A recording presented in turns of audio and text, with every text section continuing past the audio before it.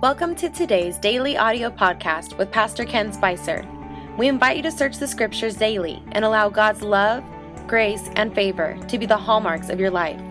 Now prepare your hearts to hear a word from God today. Hi everybody, welcome to the podcast today. Hopefully you're having a great Friday morning. We are going to continue on in our study of chapter 15 in the book of Acts. If you'll remember yesterday, the apostles and elders at the Church of Jerusalem, led by James, the brother of the Lord, and attended by the 12, apparently most of them anyway. Anyway, they decided to send a letter to the Gentiles at Antioch and a few other places in that region, and to sort of remove the burden of circumcision and some of the other lawful things, in fact, all the lawful things. And this controversy started back in the beginning of chapter 15 when the Pharisees rose up and said that it was important for the Gentiles and necessary even that they be commanded to keep the law of Moses. Well, that set off a firestorm amongst Peter and Paul and even the leaders of the church there, as they had to confront this idea of legalism, especially in light of salvation by grace. In fact, Peter even alluded to Ephesians 2:8, even though Ephesians 2:8 probably wasn't written there, but the Word of God is eternal, and he spoke about being saved by grace, and the Gentiles were just as the Jews and vice versa. So now they decided to send a letter after James had sort of spoken through and worked through the process here and made a final decision. And this is the letter that they wrote beginning in verse 23 of chapter 15. The apostles, the elders, and the brethren, to the brethren who are of the Gentiles in Antioch, Syria, and Cilicia, greetings.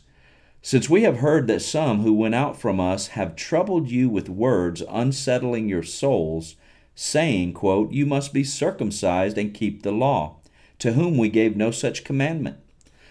Isn't that wonderful? Because you're not supposed to feel even today that you must keep the law, and so many people do. It seemed good to us, being assembled with one accord, to send chosen men to you with our beloved Barnabas and Paul, men who have risked their lives for the name of the Lord Jesus Christ. We have therefore sent Judas and Silas, who will also report the same things by word of mouth. For it seemed good to the Holy Spirit and to us to lay upon you no greater burden than these necessary things, that you should abstain from things offered to idols, from blood, from things strangled, and from sexual immorality. If you keep yourselves from these, you will do well. Farewell. And that was the conclusion of verse 29 there.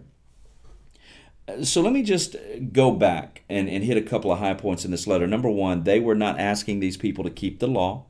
They were not asking them to be circumcised. They were tempted to do that, at least the Pharisees were, because when people come out of a highly religious background, it's hard for them to just let all those things go and realize that they didn't really matter as far as God was concerned, in a sense that your salvation depended on it, or the love that God has for you depended on it, or His blessing you depended on it at all. And it's hard to let go of that, but they are letting this go, and they realize the truth. And then they laid upon them some necessary things, and that's the verse 29, abstain from things offered to idols, from blood, from things strangled, and from sexual immorality. If you keep yourselves from these, you will do well. Let me just say this, that you can do all those. You could do those things and still go to heaven, but you might not do well. You might not have an audience with people. People will disrespect you. I think of some prominent ministers in the past that have had moral collapse. I won't even say moral failure. I'll say moral collapse, catastrophic collapse. And God still loves those men, and God still uses them as to whatever degree He can. But people will turn you off. People will lose respect. People will turn a deaf ear. And see, if we're going to communicate the message of the gospel, then how many of you know it's important for people to want to hear what we have to say, or at least be willing to? Now, some people are going to turn off the message because of the message. But let's not cause them to turn off the message because of the messenger. At least let us have the opportunity to speak life to these people. Then God has the possibility and the potential of watering that seed and causing them to rise up and accept the message. But it's difficult when we're living in such a way that people look at our lives and go, wow, why would I listen to you at all? And so many people who walk in the grace of God and have experienced God's grace have lost their families, have ruined their children, have given such bad taste about the gospel that people just hate God because of it. And that's not what we want to do, and that's what he's saying here. And again, sexual immorality, I want to hit this again because this is something that we should not do. And it's not that you should not do it because if you do it, you're not going to go to heaven. It's you should not do it because if you do it, you're not going to live well.